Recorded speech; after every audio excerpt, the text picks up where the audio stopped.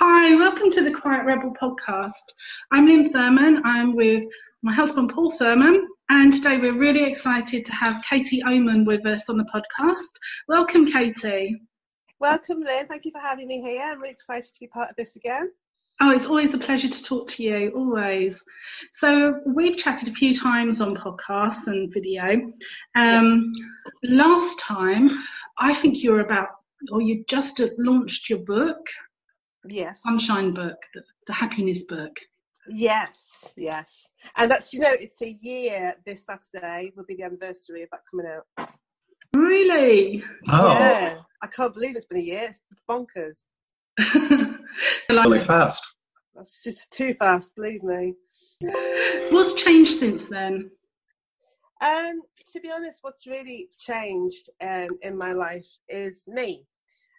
Which sounds like a weird thing to say, but I feel this year has been another year for me to grow as not only as a woman, but also in terms of my work. I feel like I have a lot more confidence in what I do and my voice and my abilities now than I did this time last year. So that's a real positive thing. That's really good. It's nice to be able to have a marker to look back on, isn't it? And say, oh yeah, where I was at that point, and now I'm all the way here. I've been watching your videos on Facebook, and they've been really good. You're really stepping forward. Yeah, it's really great to watch. Thank you. I just feel like, I had a speaking opportunity in London for International Women's Day, and for the first time in my life, I didn't plan. I was working with Gaia Rose, and she guided us to trust our hearts and to connect and to trust that whatever messages needed to come would come up. And so although I was terrified and really nervous, I gave it a go, and it was wonderful. And it was a real eye-opener for me that I don't have to try and control and plan and overthink things. I can trust that my heart and my soul knows what needs to be said and knows where I need to go. Is that what you do with your videos as well? You just get on your Facebook Live and just see what flows, what comes? Yeah, definitely. I have there's a situation maybe that I have or heard about, and I can feel that it's like having a fly in your room that you can't necessarily see, but you can hear, and it's irritating you. I feel like when I'm in that space, it's because my voice has to come up and out, because otherwise it's sitting inside my head and it's irritating me, and I can't stop thinking about it. So now, rather than having that energy about me, I will just plonk myself down on a Facebook Live, even if nobody watches it or nobody comments about it. I think, well, I need to get it out of my head and talk about this because it's important. The video that we last watched was you talking about publishing houses, like particularly Hay House, how it's become almost like an elitist club. Yeah, it's really sad. I feel Louise, when she started it, 30 odd years ago, if she could see now, which of course she can, where it's going, I think she would be quite sad. It feels like it's an old boys club now, and I don't think it's necessarily bringing the right energy for the books that they're publishing, and the energy they're trying to bring, it feels mismatched to how they're going about it. It's quite difficult also for new authors to try and get a publishing contract with Hay House. It's almost like they've narrowed it so far that it's almost impossible. Well, I've had experiences of that. I mean, I got because I had it on my vision board, and I became to the point where I was almost obsessed that this was my path and I was going to make it happen. Poor Amy, Michelle Edstrom must have emailed you about 10 times with different ideas. Like, what about this one? What about this one? I wonder how they would have coped before the internet, because the whole thing now is about your platform. So it's about having thousands of followers or thousands of subscribers, which I get because they want to know that you've got an audience to sell to. But at the same time, it's like that's now more important than the message itself, which I think is quite sad. Do you think that stifles new authors and new voices from actually rising up and being heard? Oh, definitely. If you're told that we like your idea, but you have to get at least 50,000 subscribers on your newsletter, straight away you're thinking, well, I'm not going to get that. How am I going to do that then? And so you think, well, what's the point? I'm not obviously not cut out to be a writer. It's too hard. I won't bother. I just think it's really sad. And when I tell people my journey, the fact that I self-published my first 2 books and how easy that was, relatively speaking, it's like an eye-opener. People go, oh, you can do that. I didn't realise it was that easy. I'm like, well, yeah, you don't have to go the traditional route. There are other options available. Yeah, self-publishing is, greatly, it's booming, isn't it? I mean, that's what we've been doing at the Quiet River Bureau, helping mind, body, spirit authors who might not have another avenue and they don't want all the fuss with self-publishing themselves to actually get out there and get their voices heard. Definitely. I mean, I think self-publishing used to be seen as a bit of a vanity project. People thought it was something you did to kind of sell to your family and friends type thing. And it was seen as being kind of lesser than traditional publishing. But like you say, I think with the way that traditional publishing is going in certain areas, I think self-publishing definitely is now being seen as something more, it's taken more respected and it's more taken more seriously. I think the issue is, though, is that they don't have the level of support necessarily. So when I was talking to a lady about it yesterday, and she said, so what bookshops would you go in? And I said, well, if you're self-published, you then have to go and approach the independents directly and ask them if they'll stock some of your books for you. But the big ones like Waterstones won't necessarily touch you, not unless that you've been on TV or in the newspapers, then they might. But it's still very much traditional led. Yeah, that's a good point. Why did you change from... Sorry, Paul, go on. Paul? Oh, I was just going to say, you said that you felt it was easier to self-publish. In what ways did you feel it was easier than going up against the big publishers? Because you're in control. You don't have... See, it's there's pros and cons on either side, because you are then responsible for all your decisions, but at the same time, you are responsible for all your decisions. So that's really good because you are in charge of it, but that's a lot of responsibility and a lot of pressure then to make sure that because you don't, especially with your first book, you don't really know what you're doing. You kind of, you can look at other people's examples and websites and stuff, but it is ultimately you kind of taking control of that. But then at the same time, you haven't got like a whole team of people kind of dictating to you what they think is best. So, and they're not necessarily always right. They can make bad decisions because they're thinking about profit rather than the message of the book. So it has its pros and its cons. For me, it just because I was getting rejection after rejection as a first-time author, which was very disheartening. So it allowed me to just go, do you know what? I'm just going to go and do it my way and put it out there anyway, regardless of what you say. What was the switch? Because your first 2 books you wrote fiction, and then your third book went on to non-fiction. So what made that switch? What was the propelling force that you switched? I don't want to sound like I'm, ego-led and full of myself, but I do feel that every book I write is getting better. I feel that there's a real coming into my own of understanding who I am and that my voice. And I try to write things that I'm passionate about at that time. So, obviously my Awakening and my first 2 books were very spiritual, Awakening and then Angels. And then I was writing a lot on social media about happiness. It was really because I was going through stuff in my personal life as well with my ex-husband and all of that, and trying to kind of take back control of my happiness. And by doing that, I realised that a lot of people were desperately unhappy but didn't really know what to do about it and how to make their lives better. So the 2 things kind of came together at a very natural meeting point.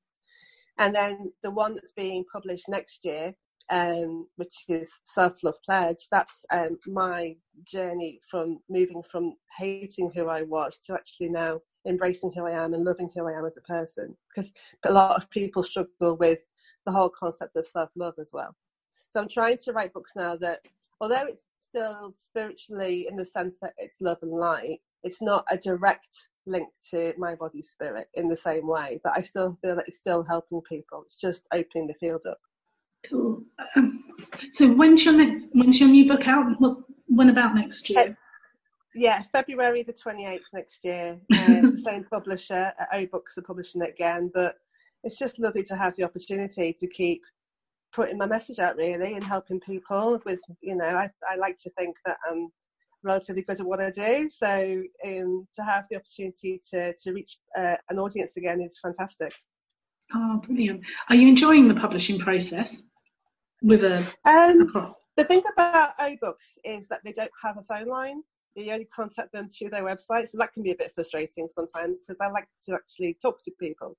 And you send a message and you have to wait for them to get back to you, so that can be a bit frustrating. But at the same time, going into Waterstones and seeing my book on the shelf, I cried my eyes out. I had very happy tears because it's been a dream of mine since I was a little girl. So to actually have that come true was magical. It was worth it. It was worth all the stress. It was worth all the work that I had put in. So you had one of those moments that most authors just dream about. Oh, it's mad. It's crazy to go. And initially I was looking in this, like, the mind, body, spirit section, stupidly, because why would it be in there? It's about happiness. So I kind of had to find my way around, and it's in the positive psychology bit. And I was there with other authors whose books I had read, and I couldn't believe that my book was in the middle of all these other people. And then I went over to one of the staff members and said, "You've made me really happy." And she said, "Why?" I said, "That's my book." And she said, "Oh my God." And she gave me a signed by the author sticker and a pen. She said, "Go and sign the book." I was like, "Yeah, all right. Okay." Oh, that's amazing. Little things please me. You know what I mean? I was happy then for about a month afterwards. I was on cloud nine. And it seems like you always have so much to say, Katie, and you say you share the things that are on your heart at the time.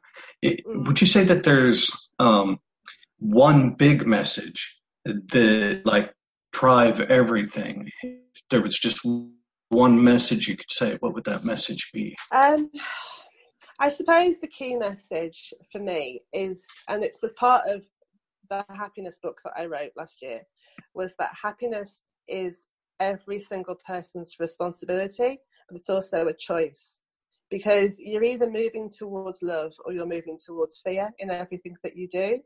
And I feel with the way that the world is at the moment, where we really are now at the brink of going one of either ways, I feel we're really at a crossroads in our human evolution and with the planet and everything. So to guide people as much as I can, I'm only one person, but one person can make a difference, towards love, towards taking responsibility, towards choosing their own happiness. Because happiness is, it's like dropping a stone into a pond, and the ripples go out very, very far. So when you take responsibility and you choose happiness for yourself, that then has a positive effect on your friends and your family, and they will go out and do, spread the love and be kind to others. So by healing ourselves, we then can heal planet and the whole world. It does start with us. We can't keep looking for the other people, whoever they may be, governments and corporations and stuff, to fix all of our problems. We have to take responsibility for ourselves. I like that. Yeah. Yeah, well, we're in a time where there's so many problems. Like, every time you put the news on, it's like this wave of fear washes over you. And we keep waiting for other people to fix it, whether it's the environment or politics or, humanitarian crisis, whatever it is, we're going, oh, they'll sort it out. I don't know who they are supposed to be, but we all have a responsibility. We're a global family. We have to look after each other. We can't keep waiting for people to sort all the problems out. Is that the message with the self-love pledge book as well? Exactly. Taking responsibility for our own inner healing and care. Yeah, because it's just another type. It's another area of the same message, because hurt people, right? So when you're in a space of not loving yourself, you are in a place of fear predominantly, and then you make, well, there's no such thing as bad decisions, but let's say that you're making decisions that are not necessarily going to serve you the best. There you go. And that then has ripples itself, that you can potentially hurt yourself or hurt other people or lead you down wrong paths. It's to understand that self-love is not selfish or narcissistic or vain. It's the foundation of everything. It's the foundation of happiness. It's the foundation of well-being. It's the foundation of empathy and kindness and, you know, helping other people. It's like, if you love yourself or even like yourself, it puts you in a stronger position then in every area of your life, and you will make better choices for yourself and have better relationships with other people. Well, what you're talking about really is very simple stuff. Why do you think that everybody finds it so difficult and complicated when it's really very basic? It comes down to very basic principles. I feel like I really shouldn't have to spell it out in the way that I do. I think there's a number of issues going on. One is that it's not taught in schools. We are taught things, and my son is going through his GCSEs right now. So, and I know you are taught things. Education, you are taught to pass exams, is the bottom line. And yet you are not given skills and knowledge and wisdom to go out and be an adult in the world at all. So that's kind of the first part of the problem. The second part of the problem is that our society in the developed world is geared still towards consumerism and materialism, and companies will make you feel bad about yourself so that you spend more money on their products to make you look and feel better. And so their job is to make you feel bad about yourself, right? So whether that's your age or your gender or your weight or your ethnicity, whatever it is, every single person is made to feel less than in some way. And so that way, then they can sell you a dream, a lifestyle. You can look like this celebrity, this model. You can be like this millionaire if you buy this product. And so the combination of those two things means that most adults are going into the world thinking that they feel really bad about themselves, but that's the norm. Everybody does. And it's like, it doesn't have to be this way. There is another way. And hopefully the more that I can kind of shine light on that alternative, the more people realize, again, they have a choice. Absolutely.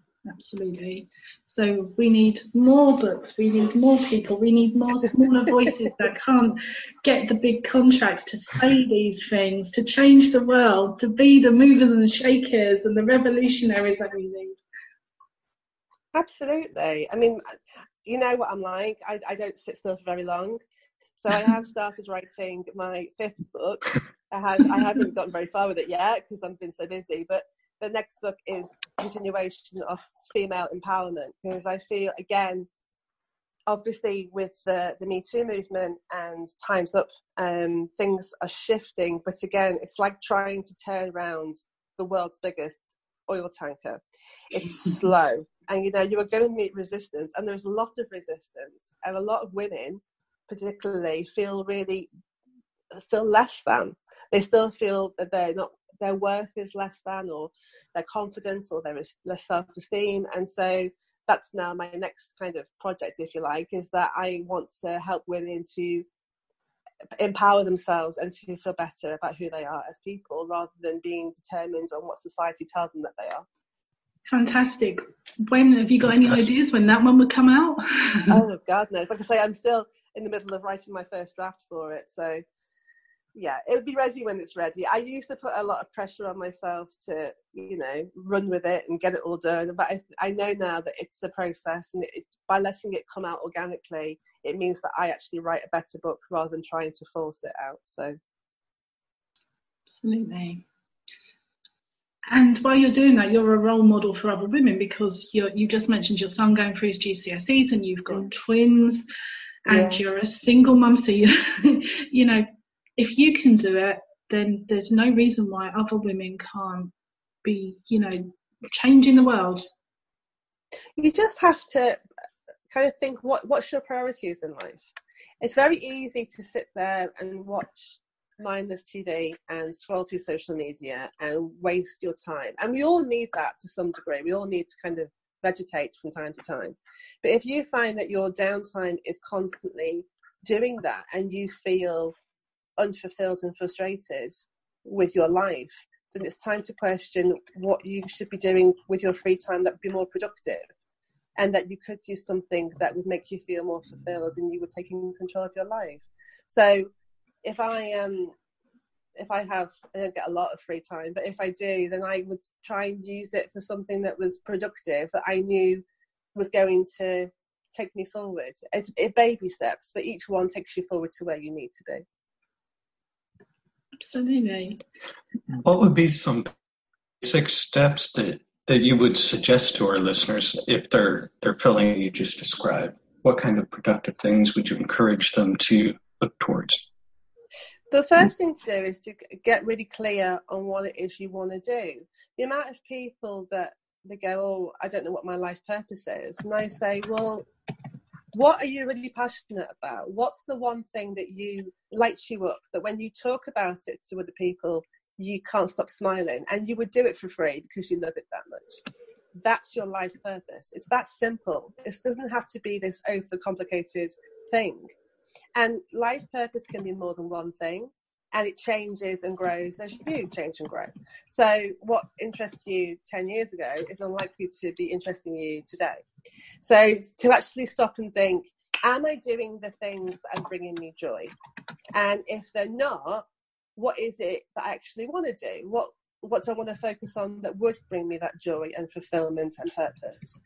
And then to make time and space for it in your life. So it's not enough for it to just sit inside your head as this dream and this wishful thinking. For a dream to turn into a goal. So whether that's half an hour every day sitting, writing, or whether it's going to take a course, or whether it's reading a book or speaking to somebody, it's like, what can I do to actually move me closer to where I need to be? And a lot of it, you will feel like you're actually not getting anywhere. You'll feel like you're doing things not actually moving closer to where you need to be. But every step, I promise you, will move you forward into that direction. As long as you take one step every day, you are heading down that path. And trying to remove distractions. Like I say, we all need downtime, but it's to prioritise and think, what am I giving my focus to? And is there a more productive way that I could be focusing my time? Thank you. Again, simple messages, aren't they? Simple messages that we need to keep hearing them over and over again for it to sink in. Yeah, absolutely. Sadly, that's just the way it is. Like I say, I wish on one level I didn't have to spell this stuff out. But while there are people who need to hear it, then we're going to have to keep doing it.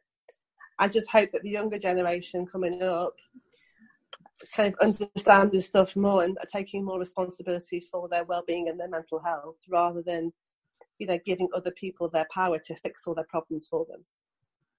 Yeah, that's my hope for the next generation as well.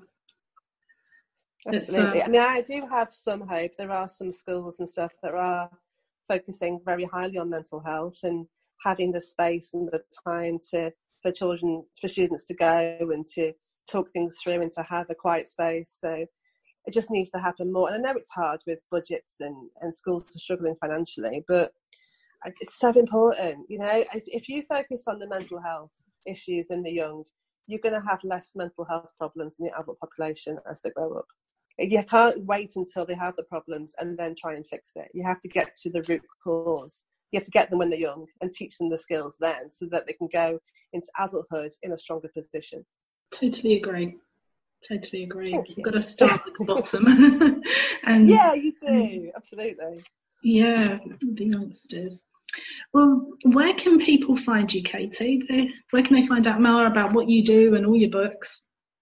Well, my website's really simple because it's just my name. So it's Katie Oman, which is OMAN, like the country, .co.uk. If you go on there, you can find, and I have loads on there because I like to offer lots of different things, whether it's my book or coaching or my courses. So there's loads of bits and bobs on there to go and have a look at. So yeah, that'd be great. And can people sign up to your newsletter there? Because I always look forward to your weekly newsletter coming into my email. Yeah, that'd be fab. I mean, weirdly, I know, like trying to get your website provider, and I changed website provider, and then there was an issue with the sign up thing on the website. But if people just drop me an email or through social media and tell me that they want to sign up for it, it's free. So, and I love writing them. That's like a pleasure every Friday to sit with my laptop and just let me blare at them. It's great. I love it.